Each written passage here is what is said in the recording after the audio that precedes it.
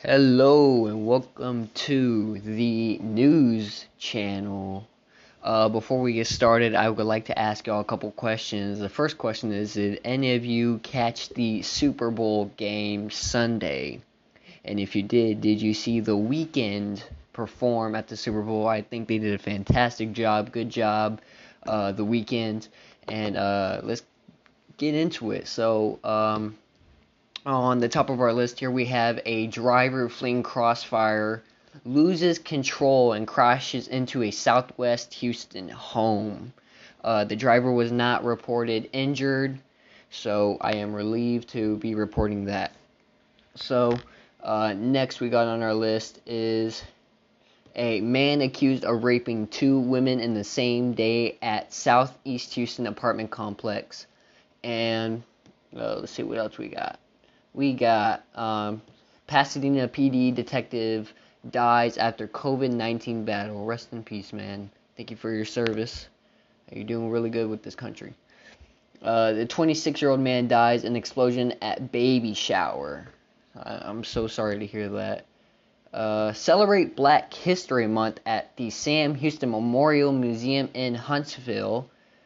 And really love camping. This Texas National Park is seeking volunteers to camp for 3 months. Let's see, what else we got? We got a couple arrested in death of 1-year-old child.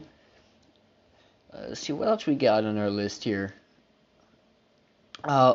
This happened today. I was reading about this. A University of Houston football player accused of choking his girlfriend. I do believe that he has been arrested.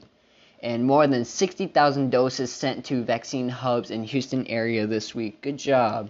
I know a lot of y'all think that vaccine doesn't do anything, but don't worry. I don't think it does either. These NFL players with Houston area ties won big during Sunday night Super Bowl LV. Good job. I won me some money and some wings.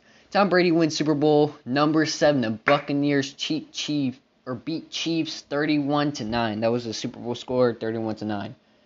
Let's see what else we got on our list here.